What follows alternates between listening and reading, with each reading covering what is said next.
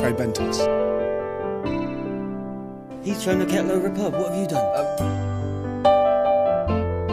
When you see someone look at a little handicap. And that's the real quiz. That was the real quiz. Exterminate.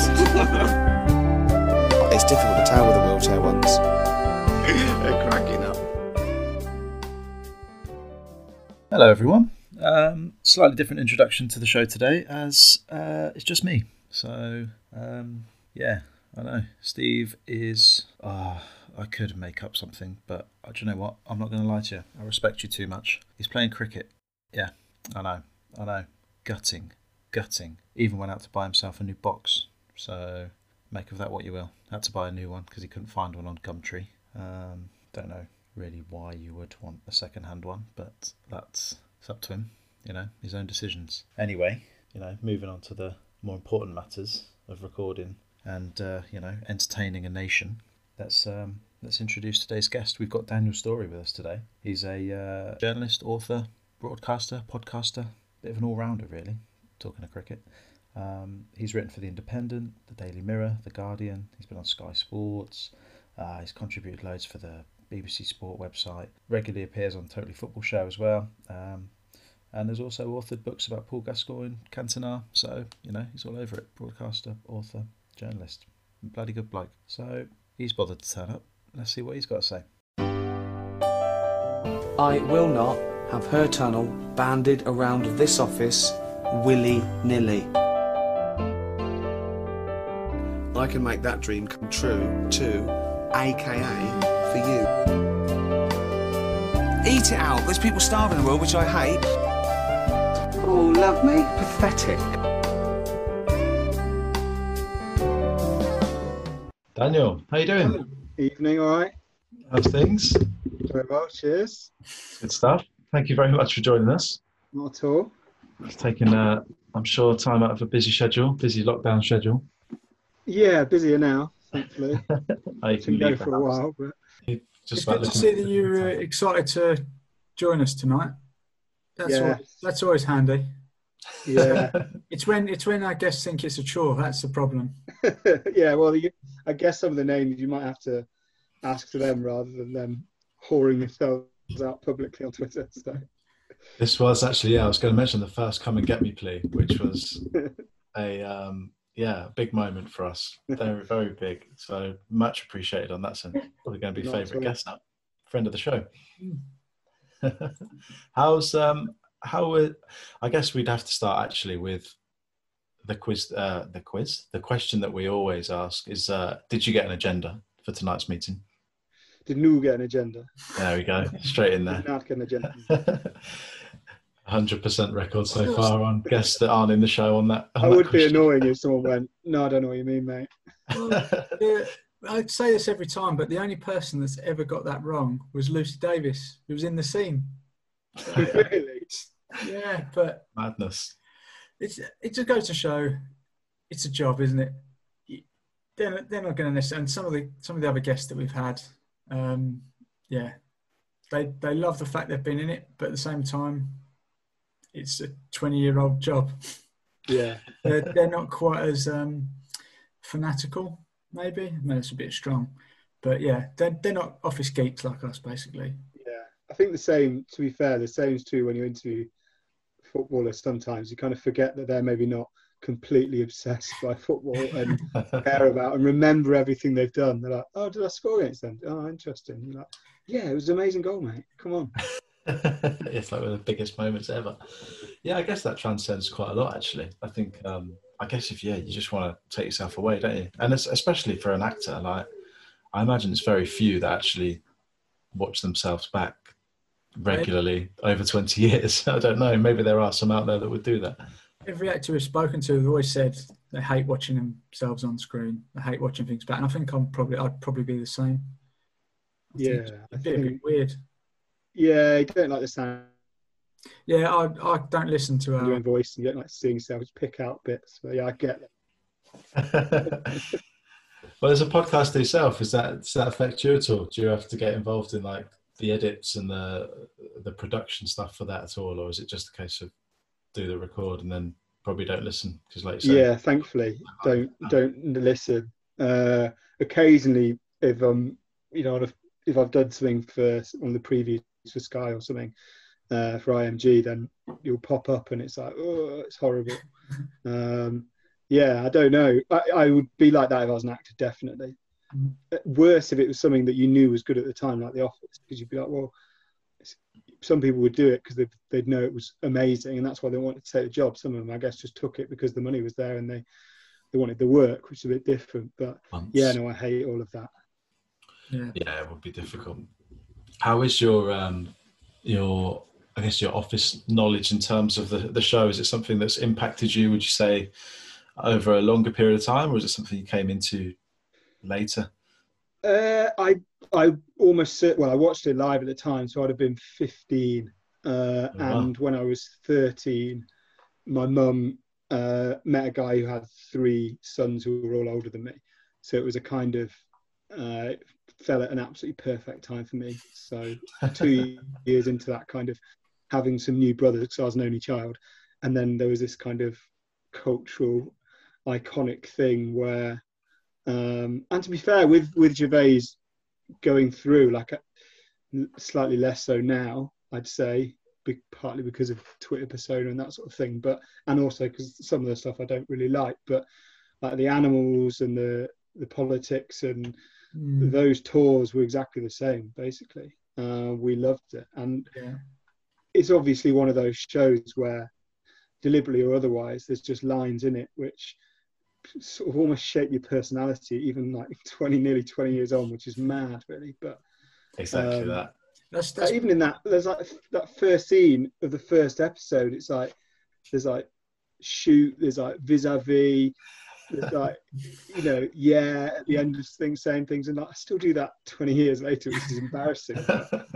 It's good. It's one of the best things doing this podcast and speaking to different people and just the whole sort of Office community, I suppose. It's been one of my favourite things is actually finding out that I'm not as weird as I expected. And it's not just me that constantly uses Office quotes and attributes a Brentism to absolutely everything. And that's him saying it. So yeah. There's something as simple as like, oh, it seems normal now, but I forget that you watch it again and you're like, oh, that's from there. Or if someone goes like, AKA, you're like, oh yeah, that's The Office. Like, you're saying that in a weird way because you watch The Office, which is, as I say, that's mad. That's when you know it's bad, when you use the phrase and you need to be remembered that it's from the show. It's just sort of transcended the show. It is just part of your life now. Well, it's I mean, to say it's almost like Shakespearean with the way it shapes language is probably a bit too far. But I think from a cultural point of view, especially like with the WhatsApp groups and the friendship groups that we're in, it is like almost we're all in the show. But I don't know where that it isn't a deliberate thing. It is just part of the vocabulary now. And like you say, it shaped the personality, the way you talk, the occasional little teeth into the lips. And it's just, I don't know when that happened though. That's one thing I'd love to try and pinpoint at what point it became a part of me. And but I agree with Steve. It's been great learning that we're not the only freaks out there that do this, and that there's tons of very famous people that love it as well, which is great to know. And a lot of footballers too. It's been a while since someone asked me a question and I haven't been able to reply with, "Oh, don't you know?" Just, too easy. Talking of footballers and the show, obviously we had Joe Lolly on, and I gather you're a Forest fan. Yes, I am. Yeah. What a man. I'm fully aware from the podcast with him and from other Forest fans that we speak to that he's an absolute fan favourite. Yeah, he is. Which is excellent. And not just not just because of like how he plays, although that's great, but he is the most sound footballer in terms of like chatting away to, but also in terms of how grounded he is. And I know that's partly because of, went to uni, came into the game a slightly different way than other people through non-league, although there's a few like that. But he's also just like I mean, it's a stupid thing to say because it's unfair on other footballers, but he's just a normal bloke, right? And but almost can't quite understand like how this has all happened. So and he does love The Office, that is for sure. I went to his house a couple of years ago now, just like an interview thing, and he was like, I think somehow we got onto it, and he was like, oh yeah, I love The Office. So for him to mention it in a completely out of context, it's great. Did you see the video of him throwing the pan over his house? Yeah, I did. What a legend. What an absolute legend. He said that the kit man loved it as well, didn't he? So it's just him and the kit man in the dressing room that are kind of like office pods. That's a shame. Yeah, which is a bit of a shame for him. The weird thing for him is he'd have only been like 7 or 8 at the time, surely. So he's come into that. I don't, obviously, I left uni, not obviously, but I left uni in 2008, and it was something we watched together at uni, but it must still, I guess, be to have that kind of lasting legacy that people who clearly wouldn't have watched it first time around, that shows that it isn't just people of our age who remember it. It's kind of got that lasting legacy, which is pretty cool. All in our 30s. Sure. Yeah. I hope. The job you do now, I suppose you're kind of all over the place, but a lot of it, presumably you still focused in an office type arena of some kind, if that makes any sense at all. I'm not going to brand myself there. Office realm. Yeah. So have you worked in any places that you could see similarities between your workplace and the show? 100%, and that is like not since, to be fair, not since I started writing about football really, but I had in inverted commas kind of normal job before. So when I left uni, I worked as a sales person for a company that did criminal records checks, which is, and I'm boring myself just talking about it. But yeah, and it was exactly like that. And so I'd have been, I did it through uni as well. So I was probably 19 the first time I worked there. And the people that ran the show were disappointingly professional, but there were those characters in there. Like there was a Keith figure, definitely. There was obviously a Gareth figure because everyone's got one. And yeah, but different enough that you didn't want them to be exactly the same. You want them to be different enough that you were like, oh yeah, you're that guy. So yeah, I have, and that definitely made me enjoy the show more, no doubt about that. I mean, you definitely see that kind of similarity, and that's. I mean, at my old job, just thinking about it now, at my old job, there was a guy that used to, you get those doors. I've got the tiny little slit window in, tiny little ones, and every now and then I'd walk past his window, and I'd see him in there with 2 people, just sort of looking at him, look a bit tiresome, bit of, oh, here we go again. And he's there trying his karate moves, and he's showing them like, I think, oh God, all I could think of is, yeah, against karate.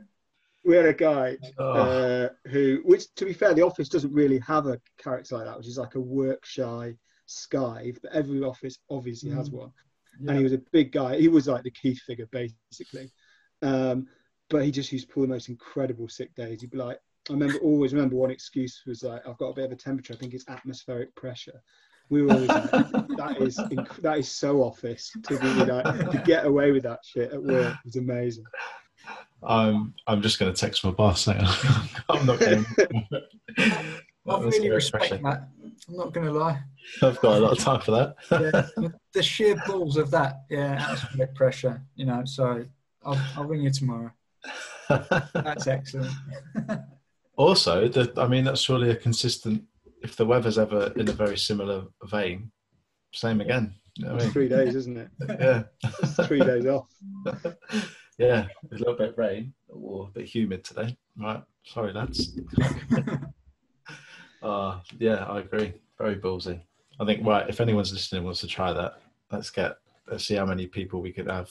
I think that's the worst as well. I don't think you can really do worse than that. Because it's total bullshit, and it's completely provable bullshit as well. And yet you get away with it. Yeah, I think in this day and age, I think you can. I think you could pull that off fairly easily. BBC News next week. Atmospheric pressure hits the UK. Thousands of people are off ill. It would be like, like in the World Cup, if you play at a weird time in England and everyone's ill that day. Yeah. Like, be one of them. Yeah. Let's try and create one of those with a bit of atmospheric pressure. I love it. So combining the office and your job of writing about footballers, if you were to create an office with the cast, with the characters, but with footballers, where would you go with? So, I mean, the obvious one for Brent would be someone like Brendan Rodgers. He's the one that's always related to him. I don't think the whole Brenton thing really helps, but that documentary killed him, didn't it? Yeah. I think there's a bit of Ian Holloway as well there, though. Oh, a bit of there is a bit of I'm everyone's mate, but you do worry that one or two people in the dressing room are going, this is really wearing me down now. So there's definitely that. That's I think a great shout. Tim, and again, not for any reason other than just how, not looks, but just how he seems. Tim seems to be a sort of James Milner, I think. Kind of quiet, good guy, funny, but kind of in on the joke as well. That's very good. It's just the negative ones are a bit harder to do, I think. Not because I want to offend anyone, just because I can't think of them. I would, but there's got to be some absolute lads out there, like for a Finchy, surely. Yeah, maybe Vardy's a bit of a Finchy. I don't know. It's a great Vardy, absolute top shagger. Yeah, I can imagine that. I think the portrayal of Vardy in Atletico Mints is all I'm thinking of now. Yeah, exactly. But the problem is Finchy considers him quite a clever, wordy, like read a book a week, go etc.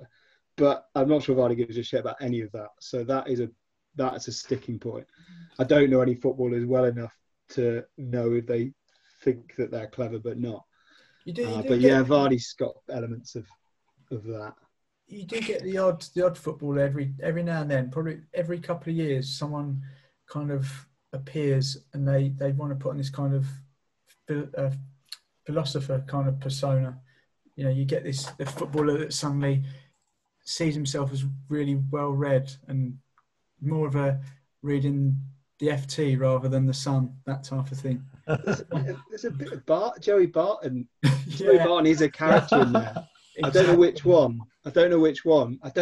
He's a kind of mix of Brent and Finch, really. That's it. The exact person I was thinking of. Someone exactly like that. Puts on the little French accent. Makes himself very cultured. No. Yeah. Forgot about that. Oh. Less said about his pump action yogurt rifle anecdotes, the better. Oh yeah, bless him. That was terrible. Oh, Barton's a great shout.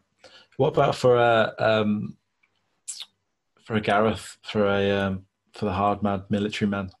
I guess there's a mix of a few there, isn't there? But yeah, I feel like the Gareth has to be one of those kind of firefighter British managers.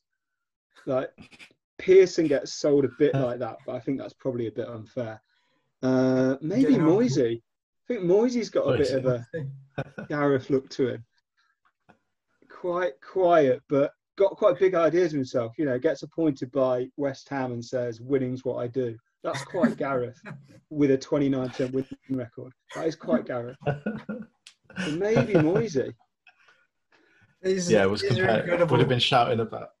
It definitely would have been shouting about his better than Mourinho record. For months that was on Sky, wasn't it? Under Moyes, under Mourinho, and Moyes always came out a little bit on top, depending on which way you skewed it. So I can imagine him just banging that one out. Seems like the kind of guy that might carry a phone in a holster as well. Yeah. Oh yeah, 100%. How many calls you made? Yeah, but I mean, it is unfair, definitely, because every manager, by the very nature of it, half of the job is kind of bluster and unfair, but it is kind of bullshit, press conference bullshit, in the nicest possible way. That's just the game. So that inevitably, some of it always feels like Brent. You know, if you've got Mourinho, if you've got Rodgers going, I've got letters in, names in an envelope, that's Brent. If you've got Mourinho saying, you know, like reading out win records and reading out strike records, that's quite Brent as well. It all comes with it, I think. Really, can't argue with it. Rafa Benitez, the facts. That to me, the scene that reminds me of Brent lying on the bed with it's going to cost you, with his bells in his hand. That was very like sort of exasperated at the system that doesn't get him. So it'd been great if Benitez had just gone, that is the fact. Yeah. Proper Brented it out. We need to get a professionalism and that is what I want from a manager, though. We really do. Have you ever used any kind of? Have you ever slipped in a little quote in any of your articles? Probably, because it features unwittingly and subconsciously in most things I say. But I don't know really. If not, that's a challenge. Yeah, I was gonna say, this has got to be coming now. Yeah, but it's quite hard to do things like keep up your doodling and stuff like that. But yeah, it would have to be a Brent line. It would have to be the worry, the fear is you unwittingly use a Brent philosophy seriously and then realise it's a Brentism and you're like, well, I'm done now. I might as well hand in the laptop because that's game over. Just a little, you know, if we're all facing in the right direction. Exactly, that's it. It's like, oh no, if I ever do one of those. I just want one article littered with them would be brilliant. We asked Joe, actually, didn't we, to see if we can get a little celebration in with a shirt reveal. We still need to set that up for him. Obviously, with no fans in the stadium, it's not really quite the same effect. But maybe for next year, that might be the way forward. So, yeah, we're just casually infiltrating everyone's professions and get him to do the Brent dance as a celebration. That's your high point. That's the winner. Because he's the sort of man who he would happily learn that for the celebration as well. Matt, yeah, right, Joe, if you're listening, get it done. It doesn't matter what league you're in, whether you're in a rather obscure league. Say, you know, it might be in the Conference South or something like that. You score a goal and you do the Brent dance. That's it. You're going worldwide. You're going viral. That's what that'd be my advice to any lower league footballers out there. You want to get your name out there. You want to get known. Next time you score a goal, do the Brent dance. Bosh, instantly get. It's kind of mad it hasn't happened, really. I was just thinking that, Steve. You scored a fair few goals over the time I've played with you. Like, not once have I seen that. How have we never done that? Practice what you preach. Yeah. I'll you lead the way. Next goal I score, Brent, it's coming out. I'll get it filmed. There's loads of Brent celebrations. There's the dance, obviously, which is the one. But I know the ones. Yeah. Difficult to tell the wheelchair ones. There's quite a few little. I quite like the Mr. Toad under the jowls to be a good one as well. Mr. Toad. I might just do the maybe just sit down. Keep it simple. Yeah, just the corner flag. Yeah. Or maybe the lie across the desk would be good. We need to be prolific. We have got a quiz for you in a bit. How would you say that your knowledge is? Have you watched the shows recently? Not that recently, but I think my knowledge will be weird in that there'll be ones that I should get that I don't. Well, that even that might be overstating it, and there'll be ones that I shouldn't get that I might, that without wanting to guess any questions. Like the weird way my brain works for that bloody show is that if ever I hear the number 141, I'm like, oh, that's the sum on the calculator that Gareth has and tries to test. And you're like, how do you? And then there'll be something when I'll be like, what was Tim's girlfriend called again? And I just can't remember it. So I'm like, that's how I work with it. I can remember really specific weird things. A lot of but not. And you'll tell the answer and they'll go, oh, I can't believe I haven't got that. But then they'll pull some random nugget out that if you'd have asked them before, they wouldn't have known. But suddenly in that moment, their brain just goes to some weird office cupboard and says, right, I've got this little nugget that you didn't even know you knew.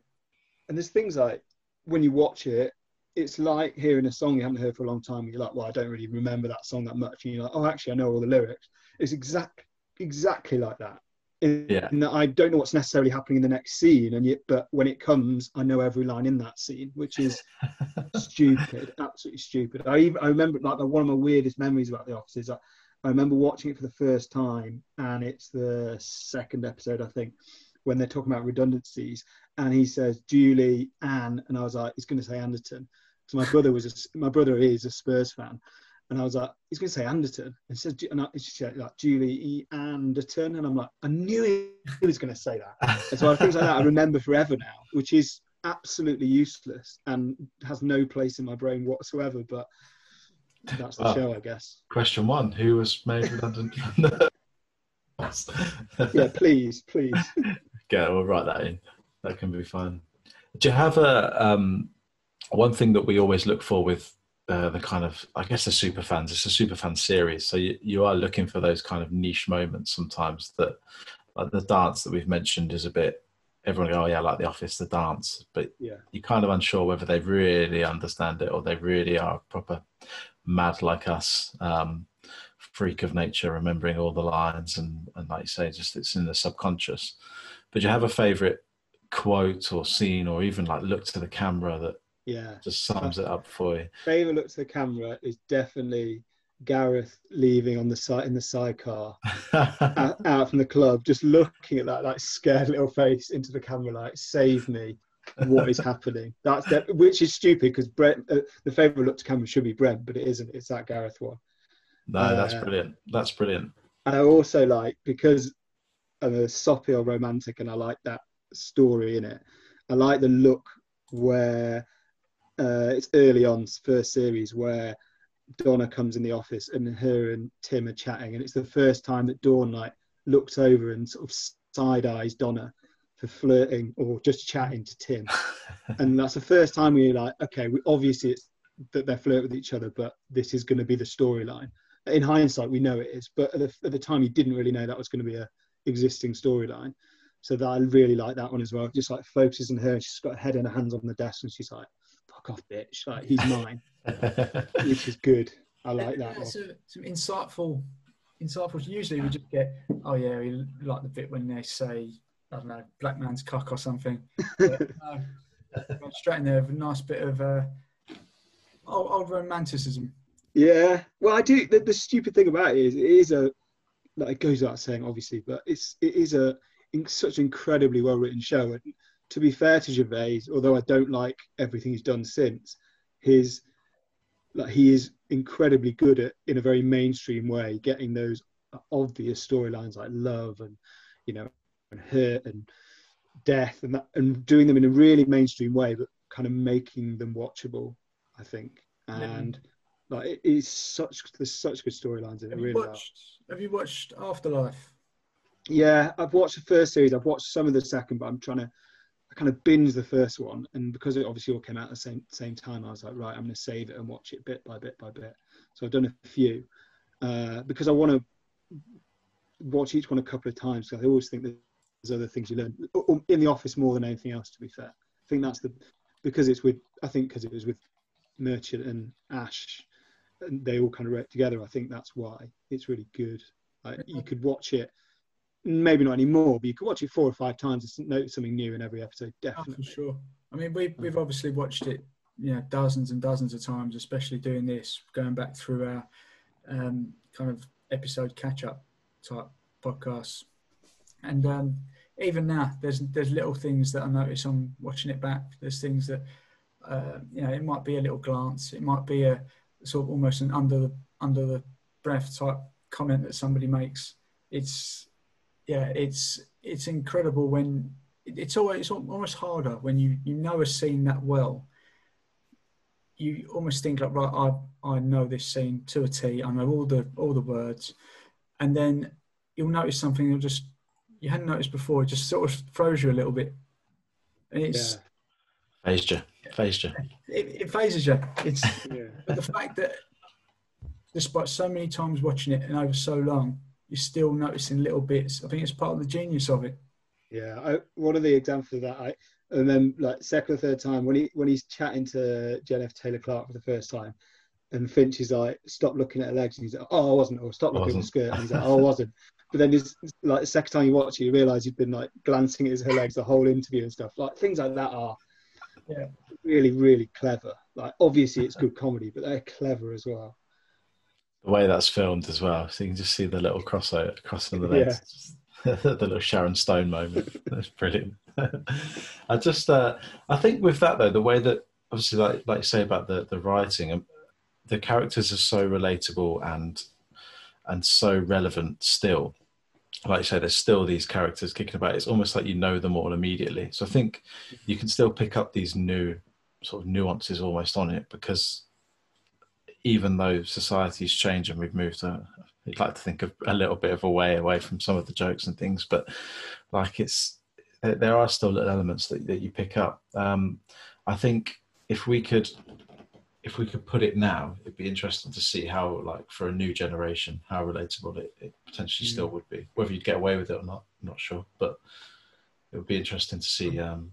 If it was released now, it wouldn't last. It wouldn't last half a series, would it? Now, I reckon. I think you might be able to do it. I think people now, they wouldn't accept the little nuance and the. I just don't think they would accept Brent as someone that's being satirised. I think it would be taken too much in face value. Yeah, I mean, we also obviously have to remember that I remember as a 15-year-old, although you knew it was a comedy, you were a bit unsure about that whole mockumentary thing, because it was pretty much in the UK kind of basically a completely new concept, or certainly completely new to me.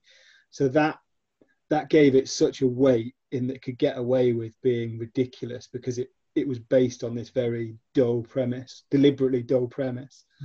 I think that helped it as well. And obviously there've been others similar since then, but the US office is like, I'm not a huge fan of it, but it's successful in a completely different way, and it has to be more obvious and stuff.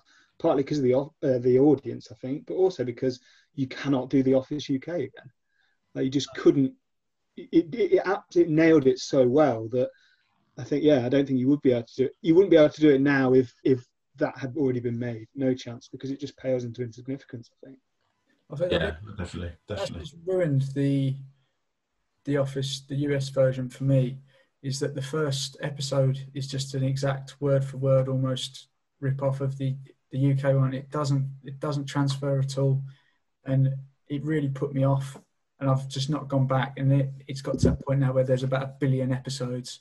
Yeah, I can't start it now because it's just too much of an undertaking. No, I could watch it like one episode out of sync, I think, because you could quite easily recognise the characters, but I don't have any interest in watching the whole thing start to finish. And I know people that love The Office UK that love the American Office as well, to be fair, but it almost feels like you'd be cheating on those characters to then go and watch them in America. It just feels, it feels wrong. I think it's such a snapshot of the culture of the UK and the standard, bog standard, boring UK office, that it's never going to be the same show somewhere else. It just like you say, it just can't exist. Whether there's a new type of office now where people work and the kind of life on the road, freelance, maybe something like that. I guess there's something to parody there, I'm sure. But I mean, whether it's the same, I think this country is probably the closest thing, isn't it, in more recent times, that parodies the mundane of what is village life. But yeah, it'd be interesting to see if more comes out. Hopefully life's pretty difficult to parody at the moment. It's mad as it is. So and feels like people need escapism at the moment, rather than hammered home how dismal things are. It wouldn't surprise me if there is a kind of a mockumentary style show that comes out of this whole COVID lockdown business. If not, then I'm having that. And that's done, and that's written now. Yeah, and that's that. So yeah, a good idea. It's a good idea forever. Bad ideas are also bad ideas forever. Yeah. I think the idea is good. I'm just not sure that maybe we've got the talent to pull it off. But hey, we might surprise ourselves. We'll see. Well, you're the ex-paper salesman, so you've got the, Yeah, but the it's history. been done, isn't it? It's been done. Yeah, but I'm Yeah. just saying. I will say, yeah, it's not one to remind anyone or even me about selling paper, literally living the Wernham Hog life. I can confirm it is like it's portrayed mostly. Yeah, very boring, very dull.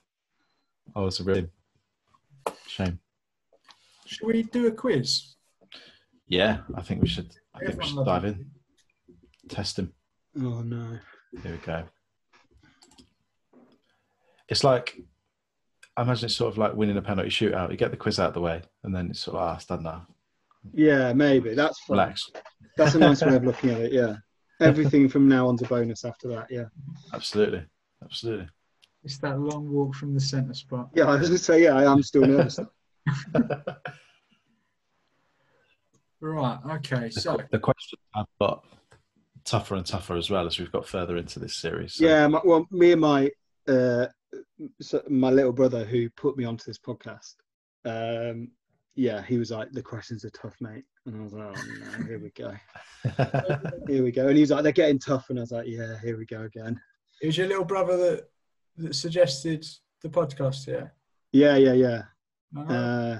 So he loves it as well. And but he's 6 years younger than me. But he, so yeah, again, he wouldn't have been the age. I don't know when he watched it for the first time. We're half brothers. But yeah, he adores it as well. So yeah, you just have whole conversations where at a dinner table where no one else in the family knows what the hell you're talking about. I love that. Perfect. They're the That's best brilliant. ones. Yeah, they are the best. Yeah, you are the best. Oh, you're hard. A lot of that. Do you find that like parts of the show will become enhanced or even get funnier because you're also not only living the show, but you're also remembering the moments where they've been used personally? And like there are bits now that I watch and then I remember us doing those quotes in the WhatsApp group or even when we're together, and then it makes it like it's a double whammy. And then you kind of, it's so blurred now between reality and the actual show that I'm not sure what I'm laughing at anymore, but it's all great. I'm not going to complain. Yeah, 100%. Definitely. Like that froze her tears and formed a dagger. That will always make me laugh because I just remember, I don't even remember chatting about it with someone else. I remember laughing about it and it makes me laugh. It's not even the joke itself or the line itself. It's just, yeah, so good. It's great. It's incredible. Right. Question 1. Where does David give as an example of somewhere he could receive a fax? Oh, is that him stopping at the Ramada in Reading? It is the Ramada in Reading. Boom. Nailed it. He's off the mark. Yeah, fine now. That's all right. As long as I don't get a naught, fine. Very good start. Question 2. What song does David start to sing once he's finished Serenading Dawn with Paris Nights? Oh, that is a good question.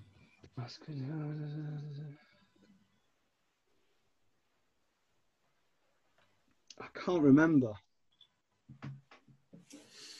Are you giving up? Is it an actual song? Yeah. Oh, it's not. It's in there. It's not Desiree Life. It's not. Oh, I can see it in your eyes. It's in there. Yeah, I know this as well. I thought I saw him mouth it then. I thought he'd got it. Yeah, it's Desiree. No, I won't get it. Well, I will, but it will be awful dead air for about half an hour podcast. It is every breath you take. Oh. There's the face again. Yeah, that happened. The thing is, you make people punish watch it the next day as well. That is a shame. That's That is a real question. shame as well. That took me a little while to remember that one. Question 3. What is the Ogmonster's real name? Oh, Nathan. It's a It's a good good name. name. Very good. Ooh. Here's Nathan. I was thinking, yeah, I was going to ruin another. Well, and probably not ruin another question, but I was like, Jimmy the Purr. Yeah. Oh, Fine. when you say that, that was going to be one of the other questions. Oh, don't! I've ruined it. That's that ruined.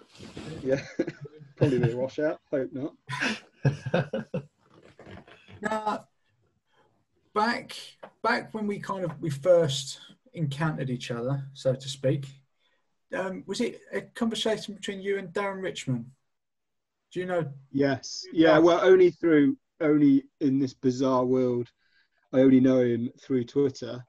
But yeah, I've never met the guy, but he seems a lovely guy, and he loves The Office, and pretty much everything he says he likes, I like. So he's a real top man. He's just had a new baby, so congratulations. Yeah. Congratulations. Yeah. Well done, guys. Full term. he only mentioned because he gave me this next question, and it absolutely killed me. I'm not going to lie. Oh no! Let's see. What former Spurs and England footballer is given a mention in The Office? So is that Anderton? No. Oh. Yeah. See, as much as I love Darren, I think this is a difficult question because it's a slight trick question. Is it? The name sort of. Well, yeah. Okay. The name comes up, but they're not necessarily talking about the footballer. Yeah, so now I've got to try and think of every name that's mentioned. Right. Is it Pete Gibbons? Was it Nobby Burton that played for Spurs? Not Ricky Howard. Not. I'm trying to think of different names. It's very tough. I'll give you another clue. It's not a character.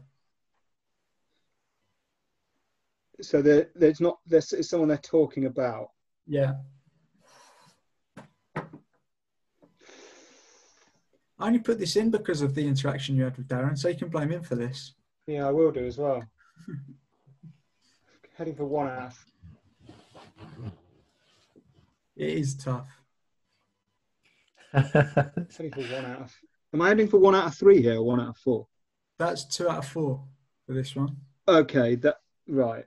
That's not. It makes me feel slightly less guilty about it. I can't even.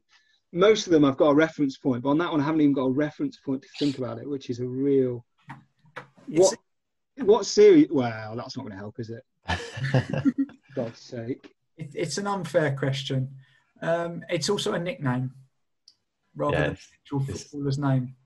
I think, personally, I reckon it's a stitch up. It's a nickname. Yeah. I'm trying to think. Not that many Spurs players called like absolutely fabulous or Mr. Toad. It doesn't really work like that. Dele Alli. Do you know what? The worst thing about it is when you say it, I'm going to go, oh yeah. It would be easier if I didn't know it. Oh. It's like that. Monkey. Oh, no. He's got a character. There was a bit of hope there. Yeah, I was thinking Paul Allen. Is his real name, Monkey Allen's real name Paul? No, I don't know. I'm afraid. It's Gaza. Yeah. I think if you allow Gaza, then I think Anderton's fine then. This is my point. It's not strictly the player, is it? I think Anderton is close to Darren Anderton and Gaza is close to Paul Gascoigne. Darren's question, not me. I've written a book on that, on Paul Gascoigne. That's excellent. That's really good. That was going to be my next clue. That was almost like a real life Mr. Spock moment then. Yeah, that was, yeah. All I'm saying is look at his nickname. Can I answer this character in the Spurs player section? No. Yeah, I think that question's just too ambiguous. I think it's good, but I don't know. Maybe your question. It's not got the same I approval. was as annoyed because I didn't get it either. That's probably maybe why the. I feel like you've guilted me into scrapping that question. Good, excellent. Well, I think it's The problem is now is if you then replace it with one I don't get right, I would have rather you just carried on and cry foul about it. yeah. At least you can cry back like you've been stitched up. Yeah. Would have got three, mate. Right, okay. Judge it at the end. Yeah. Right, so this is the real quiz. This is the real quiz. Yeah. Question 4, the new question 4. Mm-hmm. What month is Neil's wedding due to be held? Wow. It's washout month. Stupidly, it's September or October, and which one?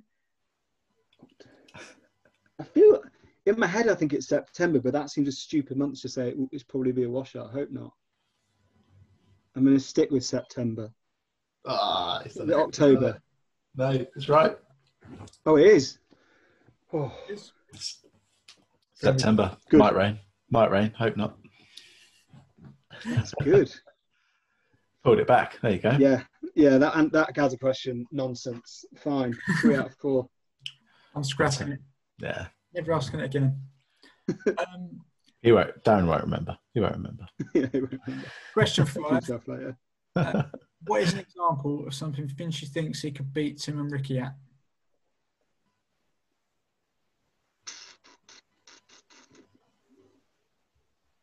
Wow.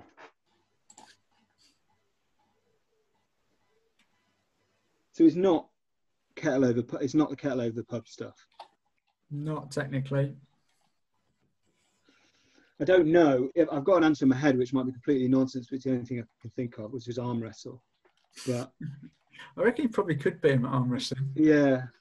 I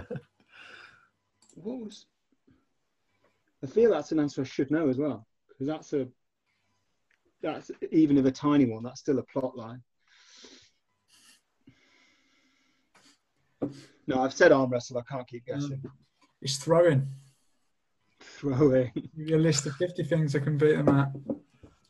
Name 50. I don't know. Throwing. He's got it. Yeah, kick himself later.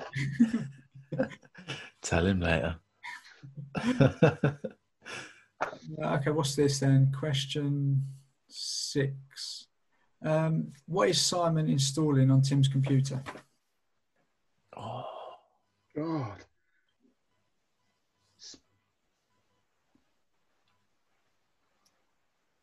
It's like some, not spy, it's like,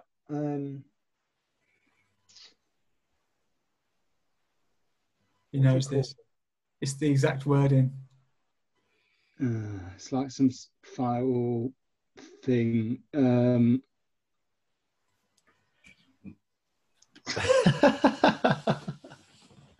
Joe, I'm gonna give it. I think that's it. Surely, Is it? Surely that's it. Yeah, Firewall, yeah. it is a firewall, isn't it? I'd have felt too bad not to give you that. Then you can't Yeah, if mention. I say the answer, you're going to need to stop me. Otherwise, I will think for hours and talk myself out of it. So. Very good. Hit cancel. Not hit yes or no. Simon's one of those characters where, like, I hope there's going to be 5 questions on Simon now, but I don't really remember him that much. I don't know why. He's Obviously, I think because he feels like he's out of, I know because of things like Garth Marenghi's and stuff, but he feels like he's out of a different sitcom but put in this one. He feels like such an extreme character that he either should be in every episode like a Gareth, or he's just out of place in this one. I don't know why. great point. I'd have loved to have seen him in his own show, a bit like the IT Crowd, but Yeah. less wacky. More hearing about some little boastful. I bet he's been off with atmospheric pressure. Yeah, actually, yeah, he's not a bad one. I wonder how long it would take him to get for the kind of that to sort of wear off in terms of the stories, though. I wonder if you could do a full on, like, it would take some and also story making. I'm always fearful of, like, I remember being fearful of spin-offs. I mean, I know they did I know they did the film and stuff, but like I was always worried about just leave it there. Just difficult second series. You've done the 2, you've nailed it. Leave it there. Like no one wants Joey and Friends. Oh God. No one wants something about Gareth like we're in a new job. No thanks. Yeah, I completely agree. Very good point. Yeah. Let's go. Question 7. Mm-hmm. Freeway had the pretty girl broken down on in the song "Free Love Freeway."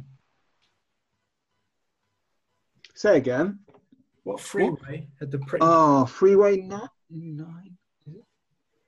This you can't let me just say all the numbers and then take my right answer. Freeway 9. Is it? Or was it something 9? Or was it just 9? It's the hood of a Cadillac, yeah.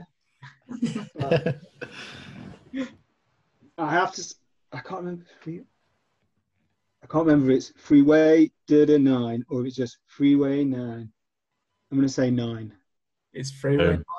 Boom. Yes. There you go. She's broken down on a Freeway 9.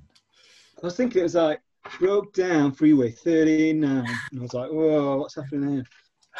I just sung on a podcast, so we'll shut this down. Just gonna clip that out. Was it question 8? What is Tim's new title at the start of series 2?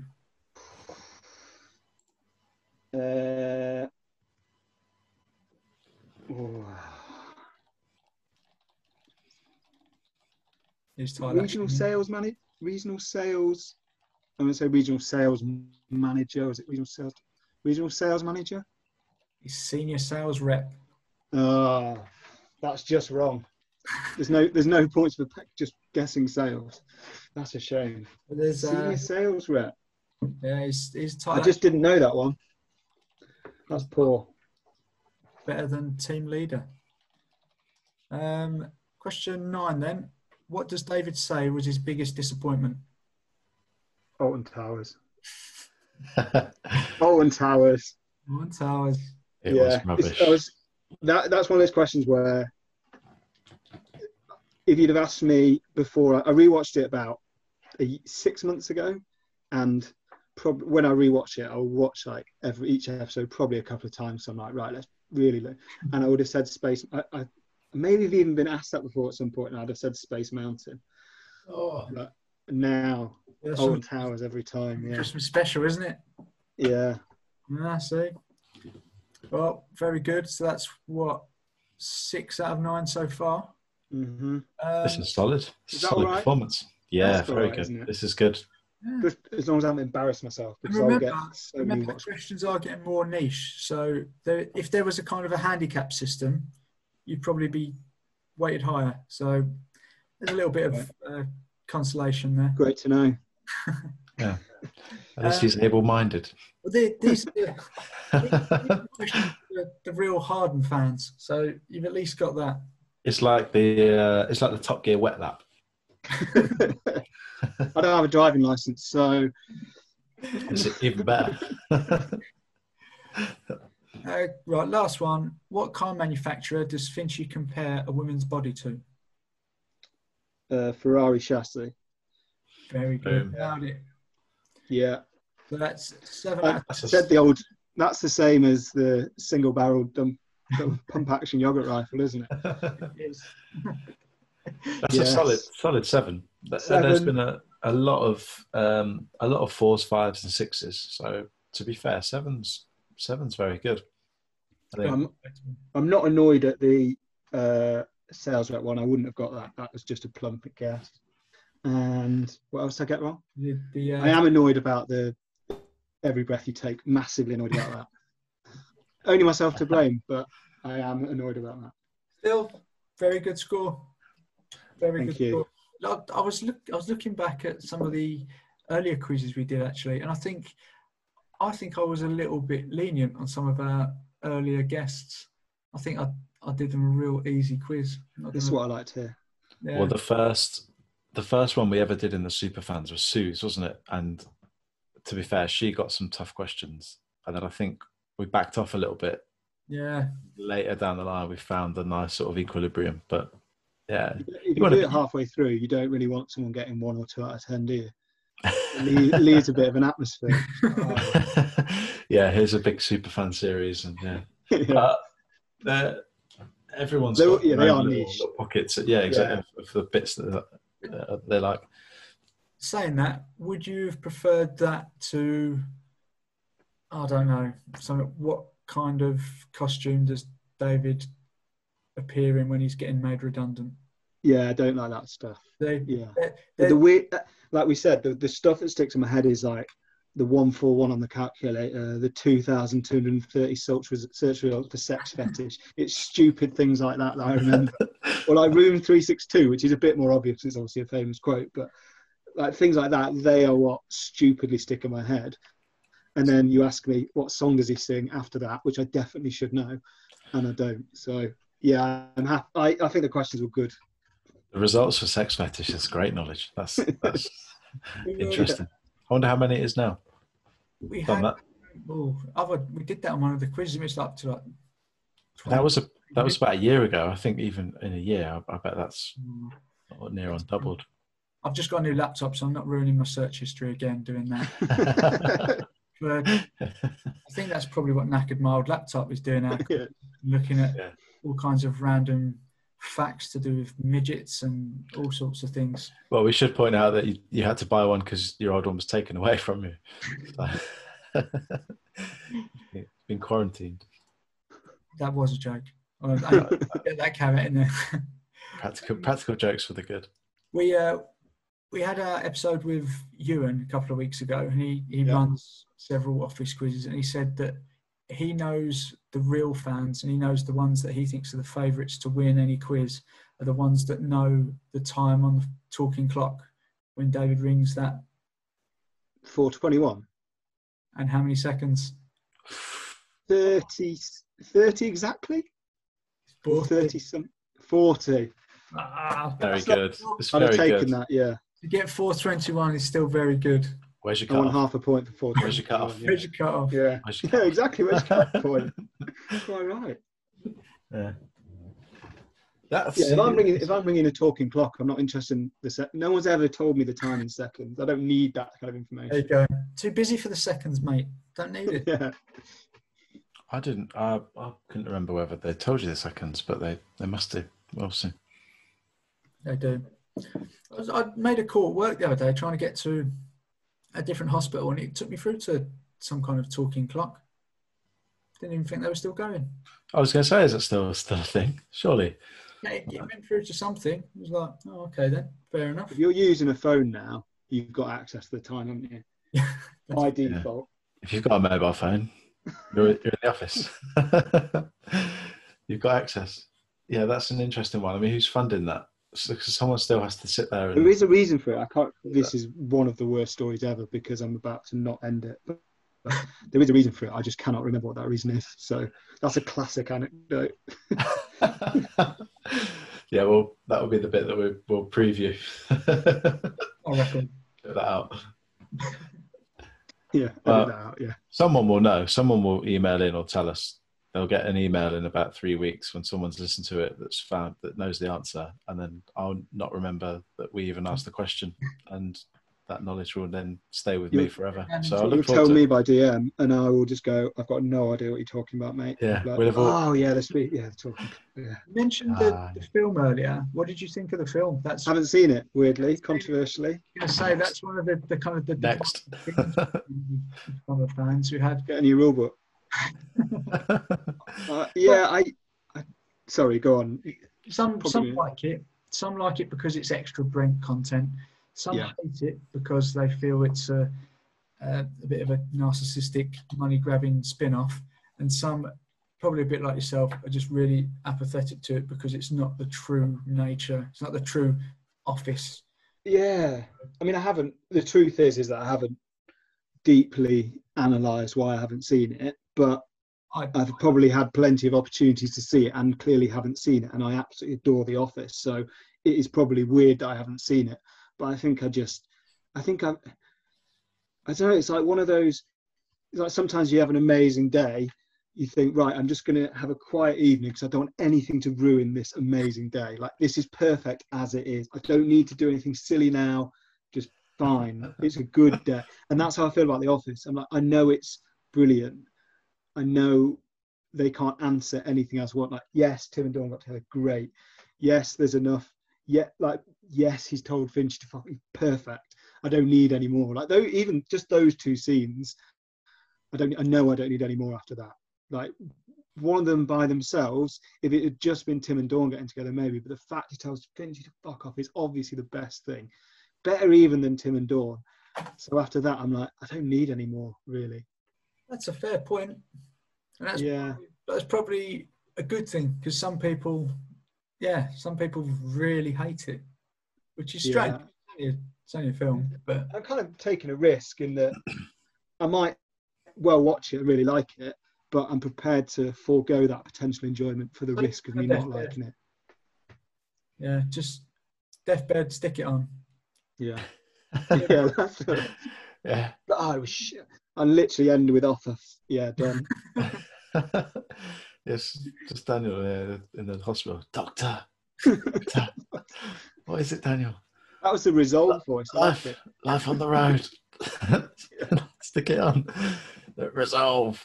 Yeah. I think that's a good way to look at it. Because it does slightly erode the endings. So it's not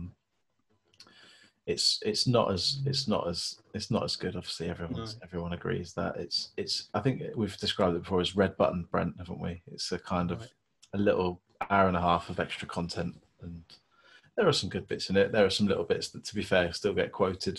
Not as many, but yeah, maybe one day when you're not having as good a day, then yeah. So there are other days, mate. You can. Yeah, stick it on. But the other thing is, I think that's done that for me with Gervais as well, because I liked Extras. I thought was decent, but it's not even just that was perfect. It's that I know nothing else can match up to it. Like, even the only exception of that I've seen, that's the best Gervais thing, that, in my opinion, that for me personally, it's the best Martin Freeman thing. It's the best anything. The only thing that even comes close is Mackenzie and the Detectorists for me. So it's almost like, I mean, Lucy probably would know more about this, but it almost feels like almost a curse in that you do something like that in 2001 to whatever 2003. And it's like, yeah, that's it. You've absolutely nailed it. So hard, I think, to match up to that again. I kind of like to think that I see through. You know, when Afterlife was coming out, and it'll be the same when Afterlife Series 3 comes out. Is Ricky will be all over Twitter as usual, saying it's the best thing he's ever done. It's the proudest he's ever been of anything. And I can't help but feel that's a little bit of bluster. Obviously, doing his sort of PR stuff and promotional whatever, but at the same time, deep down, he knows that nothing he's going to do is just going to be as good as The Office. The second best thing he's done, I think, are the XFM shows with, like the old XFM shows with Steve, and like that kind of rise of Carl as a character to a point that to me it became unfunny again. But in that XFM, like that and you could tell they were related to each other. You could tell they were writing on those things kind of at the same time. And yeah, they are the best. And that must be, I'm sure he doesn't give a shit, let's face it. Like, he's a multimillionaire who is incredibly successful, but that would gnaw away at me a bit, I think, if I was like, yeah, actually, that was it. That was the high point. There's a difference in his, I can't remember who we were talking to about that kind of rise to the top, the underdog mentality at the start. And it was, it was almost like they were doing it for themselves because they hadn't built the audience yet. And even on XFM, to a certain extent, it was Ricky to go in on a Saturday and have a laugh and take the piss out of Carl, and often turn up drunk and just sort of, there wasn't really that kind of, I don't think they necessarily knew who they were writing for or broadcasting to necessarily. Yeah. Whereas as soon as I think with his stand-ups as well, he's understood where he sits, and it's almost like everything now is for that audience, which is still good, but it's not it's not. Yeah, it's not The Office. And XFM, I think XFM is what got me into Ricky Gervais. I still listen back to them now, and it's still hilarious. Like it's a bit of a weird thing. There seems to be a cult kind of listen to it while you're going to sleep. I don't know if anyone else does that, but it's like it's just have them cackling in your ear as you're off to sleep. They didn't take themselves. I don't know. Obviously, I don't know him, but it feels like he takes himself much more seriously now. It felt like they managed to create this incredibly polished product, which The Office was. Although it felt quite homemade, it was independent. It was really polished, and yet they didn't feel at any point like they were taking themselves seriously, which is really, really hard to do, I think, and do it well. Definitely. And the XFM show is the same, I think. Like they were openly taking the piss out of like how lazy they were being, and yet that was part of the joke. It was great. Yeah. I'd love to know what the figures were for that and what the listeners. I mean, obviously they did okay because they got fired initially, but then they did come back. But it's it must have been fairly big at the time. I was listening to an episode the other day, and they were doing a quiz to give away some DVDs and stuff. And they couldn't bother to ask a question. Do you want these? Yeah, do you want these? Yeah. Want these? Ladder 49. Stephen King's The Children of the Corn. That was like 3 weeks in a row that was given away. Yeah. Oh, that's good. Steve, how's your music knowledge, Daniel? We should try and I phrased you as you get the songs of phrase. Have you seen our phrased you game? No. No. Yeah, you're in for a treat.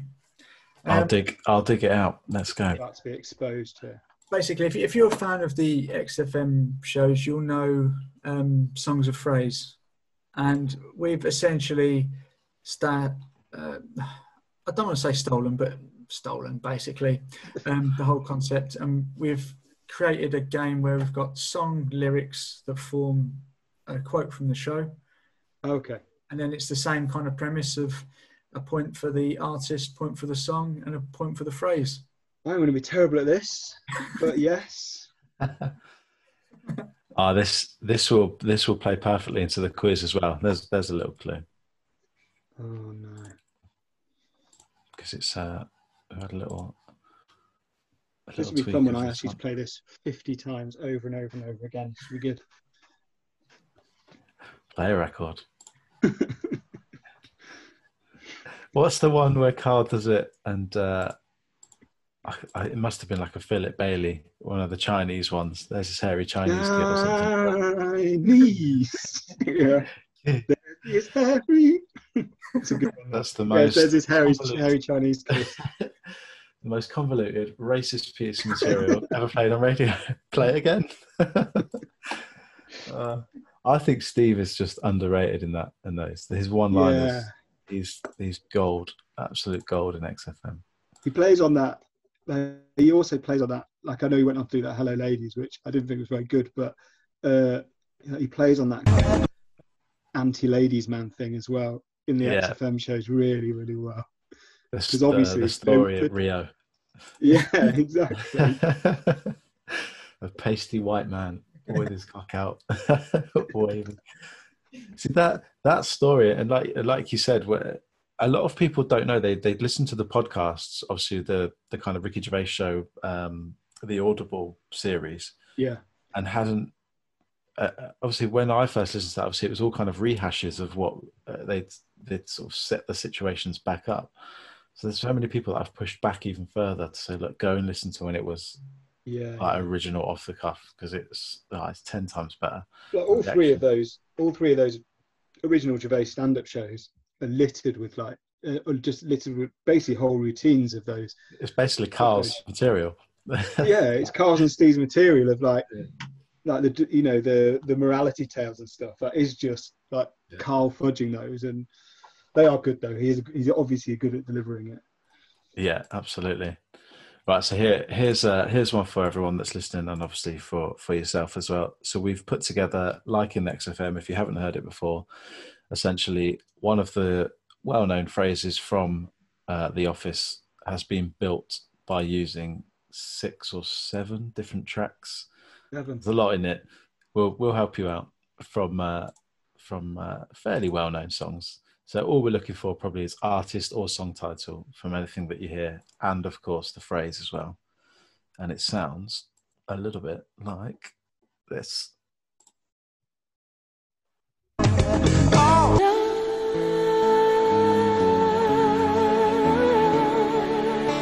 We'll say just what I said all the time. Wow. There's a lot going on there. It is a busy one, this one.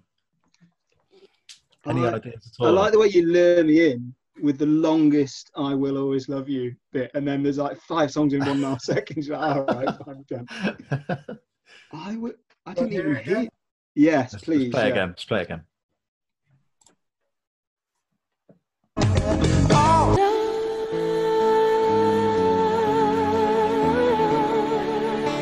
We'll say just what I said all the time. That is, I don't think my brain is built to think quick enough for those last 4 songs. I think I'm literally listening to one of them while the other one's happening. I think you've broken me. It's tough. It's obviously a lot easier once you've got it in front of you. But, yeah, sure. It sounds like I will save, but then I can't think of the Office phrase out of that. Well, the first 2 are fairly straightforward. Hopefully. Can we have it one more time, please, Carl? Of course, of course.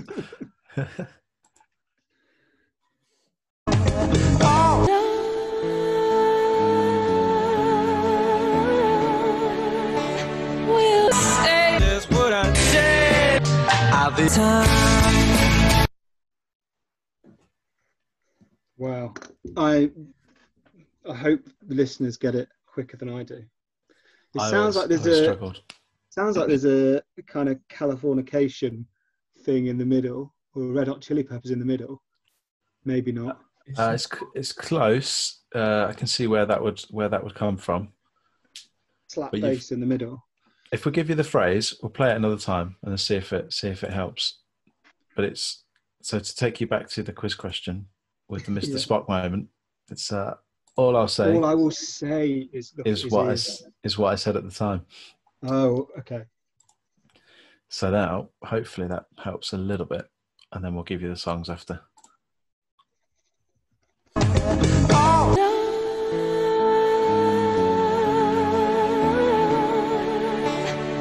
say just what I said all the time. I'm an absolute shambles here. It's really difficult. There's literally It sounds like there's a sort of saving pressure. all my love for you in the middle, which could be the say, but probably isn't. As I say, what's that?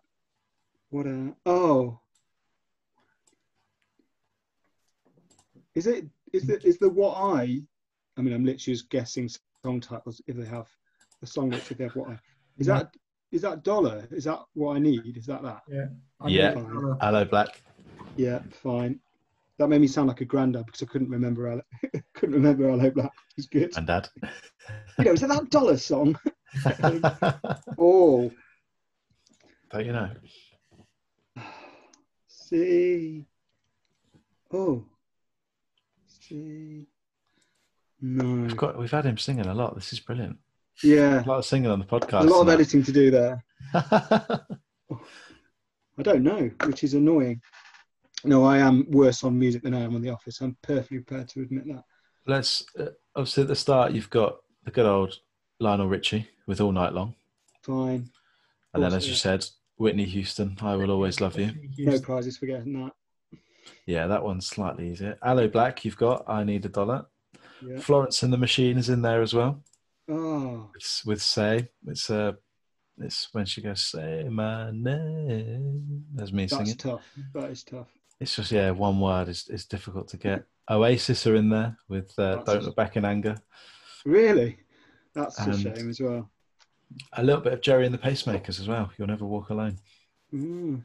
I mean, songs there, to be fair. It was a tough phrase, but I should have got the songs. And the last one We're missing one, aren't we? Oh, the script, isn't it? Of course, for the first time. Mm. Which, to be fair, it's a difficult one. We had Toby Tarrant on last week, wasn't it? And he obviously Radio X DJ managed to get quite a few, didn't he? Did well, but what did he get on his office? It is quiz? tough. I can't remember how we did on the quiz. We did a slightly different quiz with him, didn't we? We modified it. We did a favoritism. Well, with Who His Dad Is, I think we probably did that thing that just about everyone who's ever met him has done, and made it about Who Wants to Be a Millionaire. Good. So we played the game. Who wants to win roughly £42,000? Good. A single. Cost of the single, if you're asking. So yeah. Nice. I think that's good though, because I like the fact that you thought about it ahead of time and thought, no, everyone will do that. Actually, everyone will do that. We're going to do that as well.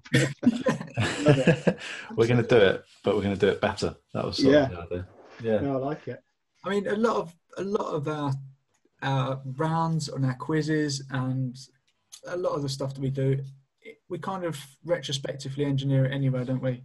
We think of a pun first, and then we think that's a good pun, right? Let's make something work.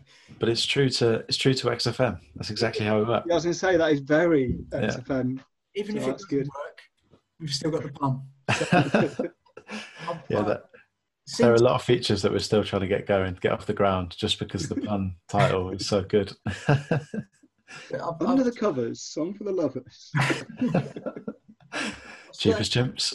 Certainly got a lot more respect for Carl after being in charge of the quizzes, and even more so now that we do our weekly quiz on a Sunday night. We've got various rounds in that. One of them being I Like Blanks, which is essentially blankety blank. But yeah, think of a pun. It ends in a round. Easy, isn't it? That's exactly where our phraser come from as well. Someone mentioned about phrases. Like, our phraser. All right, we have to think of something to go into that. What did they call that? Songs of phrase. Songs of phrase. Yeah. Which was brilliant. It came in. It was called Crosswords initially, wasn't it? Which the name Carl gave to it. And then really? Somebody emailed in with Songs of Phrase, which is genius. Probably Richard Anderson. Dickers. Oh yeah. We need to have Dickers Anderson in a while. I think there's there's one episode where he literally just, I don't know if Ricky's pissed or what, but he just goes it like, he goes on for a minute like diggly diggers. Just like yeah. I've got so many fond memories of that guy. I'd love to meet him. I actually think there's a good, having done this now for a while, I think there's definitely an Office XFM parallel almost in terms of the humour, the level of respect that's in there and the vibe. I think there's definitely there's scope for us to do an XFM night. I think on one of our on Sunday nights. Quiz nights change to an XFM night. That would be good. Yeah, definitely. I find that you're right that there is a lot of crossover in the fans of the two different mediums. I don't know if that's following a it feels like because The Office obviously was only 14 episodes. It feels like it gives people a deep dive without having to kind of I know you can buy the script books and you can have those or whatever, but it gives people that it is just the breeding ground of where The Office came. You can see that. I know they were doing it at the time, but it's so good. It's literally like watching them in a room writing, isn't it, together? Yeah, so 100%. Recently found there's a podcast, isn't there? The D Trout Spinners. The D Trout Spinners. Yeah, we need to give them a shout out. I don't know how long they've been going, but yeah, they're on Twitter. Let me dig those out. I'll give them. There's a guy called Dan Stapleton on Twitter who might well listen to this because I know he likes The Office, and obviously Gervais, who does Rockbusters, has the Rockbusters account that he does every now and then, but Sockbusters, so it's footballers with songs, which is good.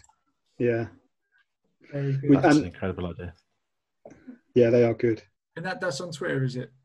Yeah, I think the account might be called Sockbusters. But yeah, I mean, it's only very infrequently because I guess he has a life as well. But they are excellent because he gets the balance right between them actually being good and them being impossible because they're so shit. Yeah, literally is at Sockbusters, I think. Love that. I've got the Trout Spinners podcast is at Trout_DE, so out Trout_duh. And then Sockbusters, I can see, is last tweet 11th of March, I think, which is a shame. But shame. But yeah, they've got. You're absolutely right, Sockbusters. It's all about quality, isn't it, rather than quantity? Which is why we've been releasing a podcast a week. He releases a podcast. Well, it turns out you've got lots of super fans who are wanting to come on. So yeah, I think we'll be going a while. We've got more than enough people. We seem to unearth a new super fan, sort of almost on a daily basis. Someone now that we've got a certain amount of followers. It's not a big following by any means, but it's enough to have these people almost scouting all over the place for us. So whenever there's a little Brentism that's been in a magazine or someone said something on TV and it's clearly a thing. I mean, one of the big things was Joe Wicks with his whole fitness things in the morning, and the amount of little Brent quotes and things like that he's thrown into there. And we got alerted to them, and we've made a kind of a Joe Wicks compilation. Excellent. That's so good. It's little things like that you wouldn't necessarily think, oh, I bet Joe Wicks likes The Office. But then when you get, 10 emails of people saying, oh, Joe Wicks said to The Office again. We'll look into it. Everyone's on it. So good. And the fact that it is ridiculously like 19, 20 years ago now, 18, 19 years ago, means that I think because I watched it when I was first watched when I was 15, 16, I kind of think everyone that still likes it is young, but it's like obviously they're the same age, around the same age as me now, because I was that age at the point. So you kind of think, oh, of course Joe Wicks likes it. He's a 30-year-old bloke who seems pretty amenable and therefore probably watched The Office and loves it. So yeah, good for him. There must be a whole sort of I guess generation of above us, other kind of probably who were in their mid-30s, 40s potentially at the time, working in the offices, and maybe on social media and things like that potentially, or as accessible to podcasts potentially. I mean, this is very stereotypical, but maybe we're gonna have to start changing the mediums. Have you got an odd one though? Because in my head, we're about the right age, and yet, as you say, it wasn't comedy that was aimed at 15, 16, 17, 18-year-olds or whatever. It was obviously aimed probably slightly older than that. And yet, I remember my mum liking it. Oh, okay. It was my mum that watched it. I think she had the DVD, the VHS of it in the house. I think that's where I started watching it from. Oh, fair enough. I did. Yeah, it was only like me and my brothers rather than older. So I guess in my head I kind of think, oh, that's it. But there must, as you say, there must be a slightly older generation who also love it. But it does seem to be a kind of mid-30s thing now, or late 20s to late 30s thing, which is weird, I guess. Yeah, we definitely get that. There's a lot, I suppose, like say the kind of the social media threads are the big clue, obviously, for that one. But I mean, I wonder if there are just sort of loads of 50, 60-year-olds out there just riffing on The Office. And God, I hope there is. I really hope there is, 100%. Just one thing I'm thinking, with your job, you're in and around football a lot. Do you see the same kind of faces on a regular basis? Sort of other journalists and football writers, etc. Yeah, I do. Any that that actually like The Office as well, if that makes sense. Yeah.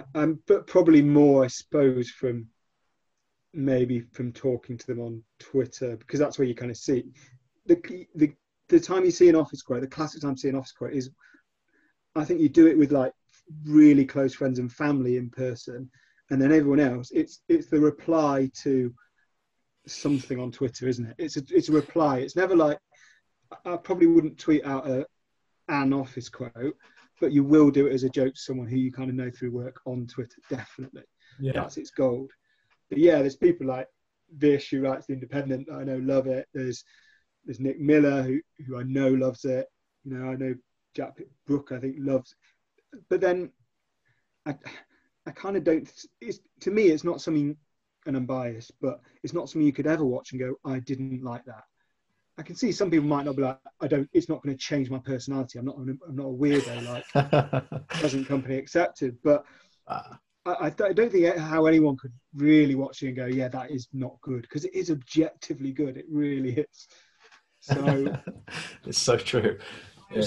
One of the first things that Jamie Carragher said to us is, whenever I speak to someone and they say they don't like The Office, immediately I think, what's wrong with you? Yeah.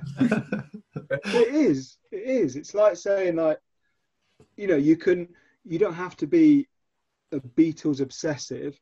You don't have to love the Beatles.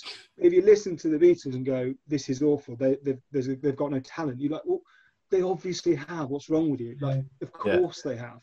It doesn't have to be your favourite, but you can still appreciate it. Same as me. If it's the same as if someone says they don't like The Office, it's like saying they don't like pizza.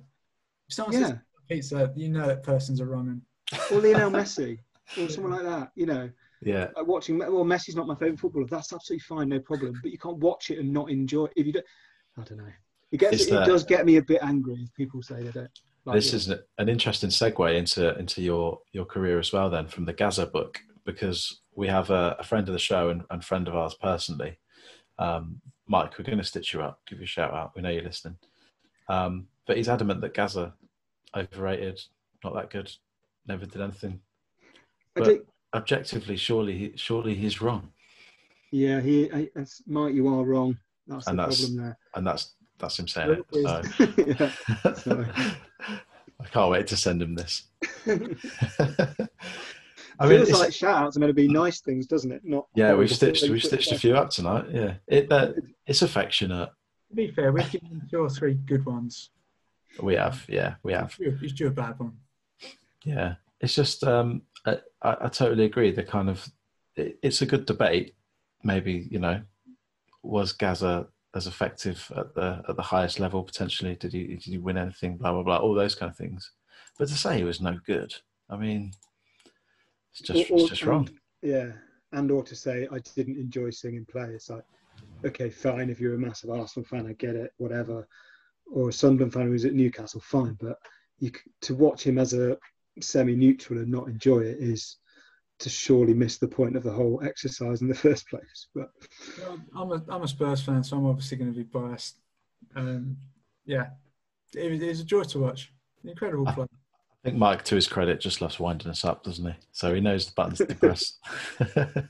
So maybe it's just a little bit of that. I remember watching Gaza play at Cheltenham when he played for Boston. I remember him coming off the bench, and that was an interesting day. Dark days. Yeah. Fair to say he's past his best by that point. Yeah. By that point, I was in agreement with Mike. Yeah. You had cans of beer and a fishing rod with him. Yeah, it's a sad end, but you just love I'm the game, not gonna obviously not gonna make this a Gaza podcast, but yeah, it's a very tragic, horrible story in which enjoying him as a player is kind of a tragic part of that, because we didn't get to see it for long enough, and English society treated him incredibly badly, etc., etc., etc. But yeah, you were thinking about earlier the question about footballers that you would sort of enter in as characters of The Office. He was my choice for the Tim character, the kind of the prankster that didn't take things too seriously, just liked having a laugh whilst getting the job done. I like that. Yeah, I like that in that it is impossible not to root for Gaza and Tim. Yeah, I like that a lot. I don't think this is a really, in the nicest possible way, because of everything that Gaza was and Paul Gascoigne and Gaza was, it was inevitable that he was not going to have a a wholly happy ending in terms of football, and Tim gets that, I suppose, gets that Hollywood ending, which football is real life, so therefore you don't get. But yeah, I like that. Yeah, you don't know whether you want to like punch him in the arm, tousle him on the head, or give him a hug, or buy him a pint, or whatever. Yeah, just think bad choice of words with Gascoigne. That Germany sliding at the back post, that could have been the Tim and Dawn moment for Gaza. I want one of your listeners to play Only You over that as the cross comes in. There was a BBC video where they remade it and had him scoring that goal. So if you could remake that, if you could put Only You over that, I would love it. Right, that's a challenge. Yeah, I think we can get that done tonight. There'd be tears. There will be tears. I think. Yeah, it's still too raw. Still too raw. Terrible. I think I can imagine if you swapped, in the when Brent comes in for the Christmas party and he does the pink coming up. Yes. You can imagine that being Gaza, just coming in. A bit of that. That whole Christmas, the Christmas party bit for me is really weird, because by that point, all you are focused on is, even though I know what happens, all you're focused on is Tim and Dawn. So it kind of gets a little bit overlost. There's some really good moments in that, like some little, as you said, those moments where you have to rewatch it, some little side moments. And yeah, all you're thinking about is Tim and Dawn. So you're like, But yeah, that I'm Coming Up is great. Just back to he's like, right, I've got one night only to prove that I'm still the man. Yeah. Presumably, being a massive Office fan, you've seen all of the outtakes and the bloopers. Especially I think those episodes are incredible. Yeah, Bishop was a wayward. Bash the Bishop. But they're it's weird to see, because you kind of you've brought in so much of the characters, it almost catches you off guard to see them laughing. You're like, oh yeah, they're actors, aren't they? You're so involved in those characters that it does seem weird to then be kind of snapped out of that with the outtake. It's hard, especially seeing Mike Freeman laugh, because he is the experienced of the cast, isn't he, at the time? And it's almost like he tries to fight it back and keep that professionalism, but he breaks him. Wears him down. He'll never not make me laugh. Yeah, I love it. Very good. Daniel, we're very conscious that we've taken up more than an hour of your night, all of your evening. So apologies. Yeah, it's very kind of you to think I have better things to do. Have you got much kind of normality resuming now in terms of workload, and been able to get back up? Ish. I mean, without going into too much detail, my girlfriend is shielding still, so I'm not going to games. I'm doing them either from TV or, writing around them rather than doing match stuff. So, sure. And I suspect that will probably be the case for a while. Don't really have a decision to make until September, I don't think, but. Yeah, I kind of get by, like everyone else is saying. It's the fact is, if you're stuck inside, you're not really spending as much money, so that's good. That's very good. Very true. Yeah, the whole, without going into too much detail, the whole potential death of the industry through lack of ad revenue is quite scary, but that's probably a subject for a different podcast, to be fair. We're happy to traverse the lines occasionally. It's always good to have a new angle on what everyone's up to. It's good. But no, it's good to have football back, that's for sure. Because, it is the only thing in terms of entertainment industry that I like more than The Office is football, pretty much. There seems to be a big crossover, football and The Office again. We've said XFM, but we have a lot of football fans clearly that are Office fans as well. It's quite almost like a group of lads sort of staple, the football, The Office, and obviously the other absolute obvious ones, but it is good to sit back. As a United fan, I was hoping they just binned it just so Liverpool didn't get to win, but but now it's back. I'm kind of enjoying it. Yeah, it turns out It's you're nice. quite good again. So it's Turns fine. out, yeah, we can play all of a sudden. Speaking of football, did you see? You might have tweeted. I might have missed it. Did you see the banner at Reading the other day? Yeah, yes. Yeah, the guilt. That makes me jealous of Reading fans. That's how much I like The Office, because I'm like, how cool would it have been gone guilty? I support Nottingham Forest. I'll be like, yes, we own David Brent now. He's ours. He must be. And of course, Yeah. Finchy Sports Leeds. Of course, Finchy Sports Leeds. There's plenty of characters being spotted at grounds, aren't there, with the cardboard cutouts and things they're putting in the seats. So we're seeing a lot of. Yeah, those there's a Gareth Keenan at Forest yesterday. I saw, and But you've Forest got tweeted it as well. You got Keith, Brent, and Gareth there. Lovely stuff. Getting the band back together, great stuff. The old team on the scrap heap. We'll definitely. What are your favourite quotes? Can I ask that? Of course. I don't know if I've got a favourite now. It's really difficult. That's the probably one. the right answer, I suppose. The one that's the one that has probably been the most entertaining over the last few weeks, I think, is either "Don't Keep Saying It." That's been interesting, or I do like it all. Don't you know? Because it's basically whatever you can rehash as many times as possible. In the WhatsApp groups for us. I think I'm trying to think from the quiz nights as well. Yeah, I mean, one of the ones that, obviously lads. You'll be in a conversation and someone will mention about there's an attractive woman, and then you can just drop in the for me to be attracted to a woman, she has to be or slightly less intelligent than I am. The reason I ask is it's my favourite quotes or my favourite bits are just normal words but said in Office, whichever character it is. Like Definitely. In any other, I'm sure in any other show, there would be like the big lines are the ones that stand out, but they aren't in The Office, are they? They aren't like, they aren't the. Or when people say she's just a big pair of tits, like that would be a big punchline in another show. But in this, it's just it's the shores and the yeahs and the. Yeah, definitely. It's exactly that. I do it all the time. I'll do that. So, and I'm almost waiting for the recognition and the almost applause, because look what I've just done. But no one gets it. I just look an idiot. Or the huh? Yeah, I was saying that. Huh? That little, it's brilliant. It's just even that normal. The one I use the most is probably, were we talking about XXX earlier? It's just everything.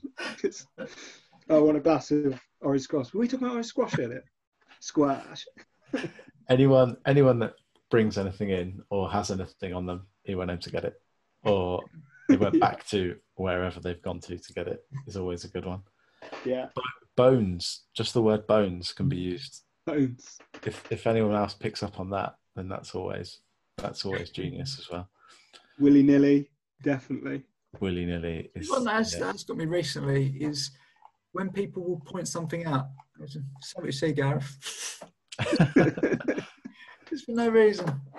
Whenever there's a photo on especially Twitter or again in the WhatsApp group, it's I like your little, and then find something that definitely shouldn't be in that photo. Yeah, there's a lot of consistency to it as well, where the more niche you go, the better it is. But it feels like finding if you go niche and then someone gets it, you're like, well, we're instantly on the same level now, because you didn't just laugh at like you said earlier, you didn't just laugh at the David Brent dance. You said something, we caught eyes because of it, and now we're obviously friends for life because that's how deep you are in the office. We say never. It's like that test when you're at a wedding or something, and you put on a table with someone you don't know, and it's who do you support, or something might come up, and you might put a little quote just to amuse yourself. And then someone else will reply, and you think, "Oh my God, this is amazing!" There's the connection. It's like he supports Arsenal, but do you know what? He's all right. Yeah, it's fine.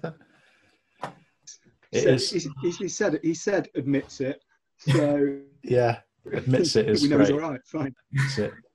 It's just the normal phrases that have been hijacked by this absolute wildie of a show. Yeah. Is it is another great one? Is it? Is it? Pathetic. Is it? Is it? Didn't the didn't know that when with after the post-it note thing is good as well. Am I? Didn't know that is great. And he like pretends to do the figures afterwards. He's like, oh, I might do this later. Because I'm getting a bit as well. It always gets me. So yeah, I think that there must be some way of there must be a test that can be done somehow to find out how these have crept into sort of common parlance and just how official it is, because there's clearly a big calling for it, and we're all doing it. So there's we need almost like the Office dictionary. Maybe that's the one. 20 years next year, so maybe get it out for. There we go. Let's get it published. 2021. We have spoken to a couple of the cast members, and Lucy Davis was really really on board, and Ewan as well was keen, wasn't he, to do something for the 20 year. So whether the BBC would be involved, not sure. We have tried, but we'll. Regine don't like it. Being a freelancer, have you ever gone into a business meeting and asked about what kind of bunts are you looking at? To be fair, I like I say, I was that job I did straight after uni. There was someone there, and who was, I suppose, kind of a line manager of mine, but and she was Brent in terms of the well, it's not even really, but it's just the management speak kind of side of it, the bullshit, the assimilating, reassimilating, that stuff. And it was impossible. You know, it's funny because it is incredible. Like, it is real life. Like, I'm kind of highly fortunate that I don't do that job anymore, because I didn't really I enjoyed it, but I enjoy what I do now much more. But I do kind of miss that office. The fact that someone kind of straight face can say things like, we need to reinvent the pudding and that sort of thing, and you can just be like that. That can make your day because it's objectively funny. I do miss that kind of bullshit. Yeah, definitely. Not looking at the whole pie. all those ones are just great. I like the idea of an Office dictionary. I think we could get that done. Just some little everything. Every word in this whole series is said or delivered in a certain way, isn't it? Yeah, exactly that. Yeah, it's definitely doable. Talking of that kind of office type bullshit, a friend of ours, Turner, he's just started a new job, and in one of our WhatsApp groups today, he said that he came up with his manager's got 2 new Brent quotes. If you want something done, always ask someone that's busy. Doesn't make any sense, but fine. Yeah. Next. And another one, I call my diary my mobile brain. That is excellent. that is good. That's like him talking through like the sales reps of the mouth. The diary's probably the mobile brain. It doesn't make any sense. Are you reading these? I'm a big fan of that sort of stuff, though. But that's why it's so brilliant, because it's so real, yet it's still parody. But there are people out there that do this. What do you think came first, though? Because there's always been that management bullshit stuff. But oh yeah, I almost feel like, I suppose it's difficult to say. I wasn't in that kind of environment when I was, when the Office was out. But I can't help but think that kind of management bullshit has kind of been ramped up since the show, and it's all. Some people almost take it as a sort of badge of honour to be as much like Brent as they can. Yeah, I think that's true, and I think it's almost now that it's almost flipped the other way around, in that the management speak is known as being like David Brent. That's how much it's come to define it. It's like, you're not talking management bullshit. You're doing David Brentisms or whatever. It's come full circle, I think, because that stuff always seemed quite American. That kind of That's those sort of bullshit like blue sky thinking, all that sort of stuff, which is kind of related to his style. But that kind of faux philosophy felt quite American, and yet he makes it pathetically English when he does it, which is great. Are you reading this? Excellent. Well, look, as I was saying, we've taken up far too much of your time, I'm sure, and we really do appreciate coming on. It's always great to get.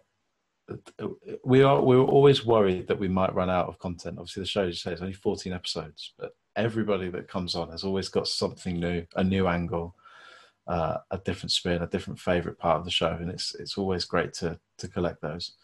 I reckon you're going to have to give your little brother the questions, see if he can beat you or not. Yeah, I hope and think he might struggle, which is good, a very good thing. Faced him. Yeah, I'm happy. That was obviously the bit I was nervous about, and I am quite happy with that. Okay, it would have gone south very quickly if I'd have got 2 out of 10, and then we'd have had to carry on and do more. It would have been in the back of the mind. Yeah, it would have been. It would have rained. We sort of forget how maybe important it is to people, the questions. Yeah, I feel like I've got. I don't know. I mean, it probably says more about not me than the questions or you guys. But yeah, I kind of have watched it dominated so much of my thought that if it was then made pertinently clear to me via a series of questions that I didn't really know it at all, I think it would have slightly broken me. So I am glad it hasn't. No, I think you've passed. I think you're absolutely fine. You can always tell from talking to people whether they're intrinsically into it. There's definitely a level, and yeah, we're there, big time. That's big good. Time. That's awesome, Daniel. Did you want to give your podcasts? Obviously, you've got the work you're doing on the football ones, and I've literally just forgotten what it's called, which is really terrible. No, it's all right. I do the Totally One every Sunday, and that's what it is. Yeah, I mean, people are here for the office, not for football. I write for the Eye and do the Totally Football podcast. So listen to those, read those, please. Yeah, but thank you for having me on. It is lovely to talk about the office. It's a pleasure. More than welcome. It's safe space to come and relive and join the crew. We do have a kind of Sunday night. We've been doing it through lockdown. I think it will continue because there's a lot of love in there. It generally just descends into office isms for a couple of hours on a Sunday.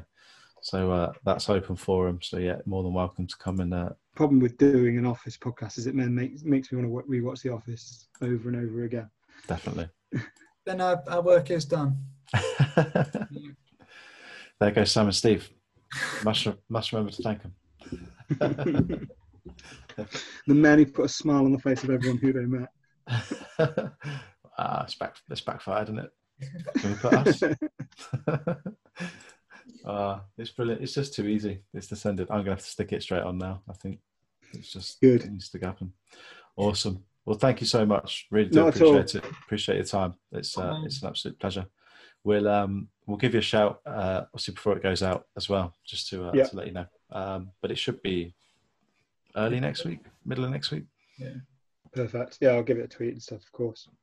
Awesome. Love it. Thank you so much. Cool, guys. Cheers. Stay safe. We'll see you soon. Yeah. See you soon, mate. Bye. Bye. Cheers. Bye. Bye. Wow, another great insight from Daniel Story there. Really enjoyable. I just want to take this opportunity to apologise to Mike and also Darren. Darren, I stand by it. The question is a trick question. Although has relevance, I'm not sure it's strictly fair. Steve did go back on it though, so that means he's weak. So, sort of should stand by it really if you're going to use it in the quiz. And Mike, I'm going to buy you that book. So, Daniel, maybe a little signed copy for Mike so we can learn just how great Gazza was. I think that's probably a perfect Christmas present. And not just for Mike, for anyone. Go and buy it. Go and find Daniel on Twitter at DanielStory85. Say hello. Tell him how much you loved it. And we'll be back, hopefully both of us, cricket season providing, very soon. Thanks, guys. See you soon. Bye-bye.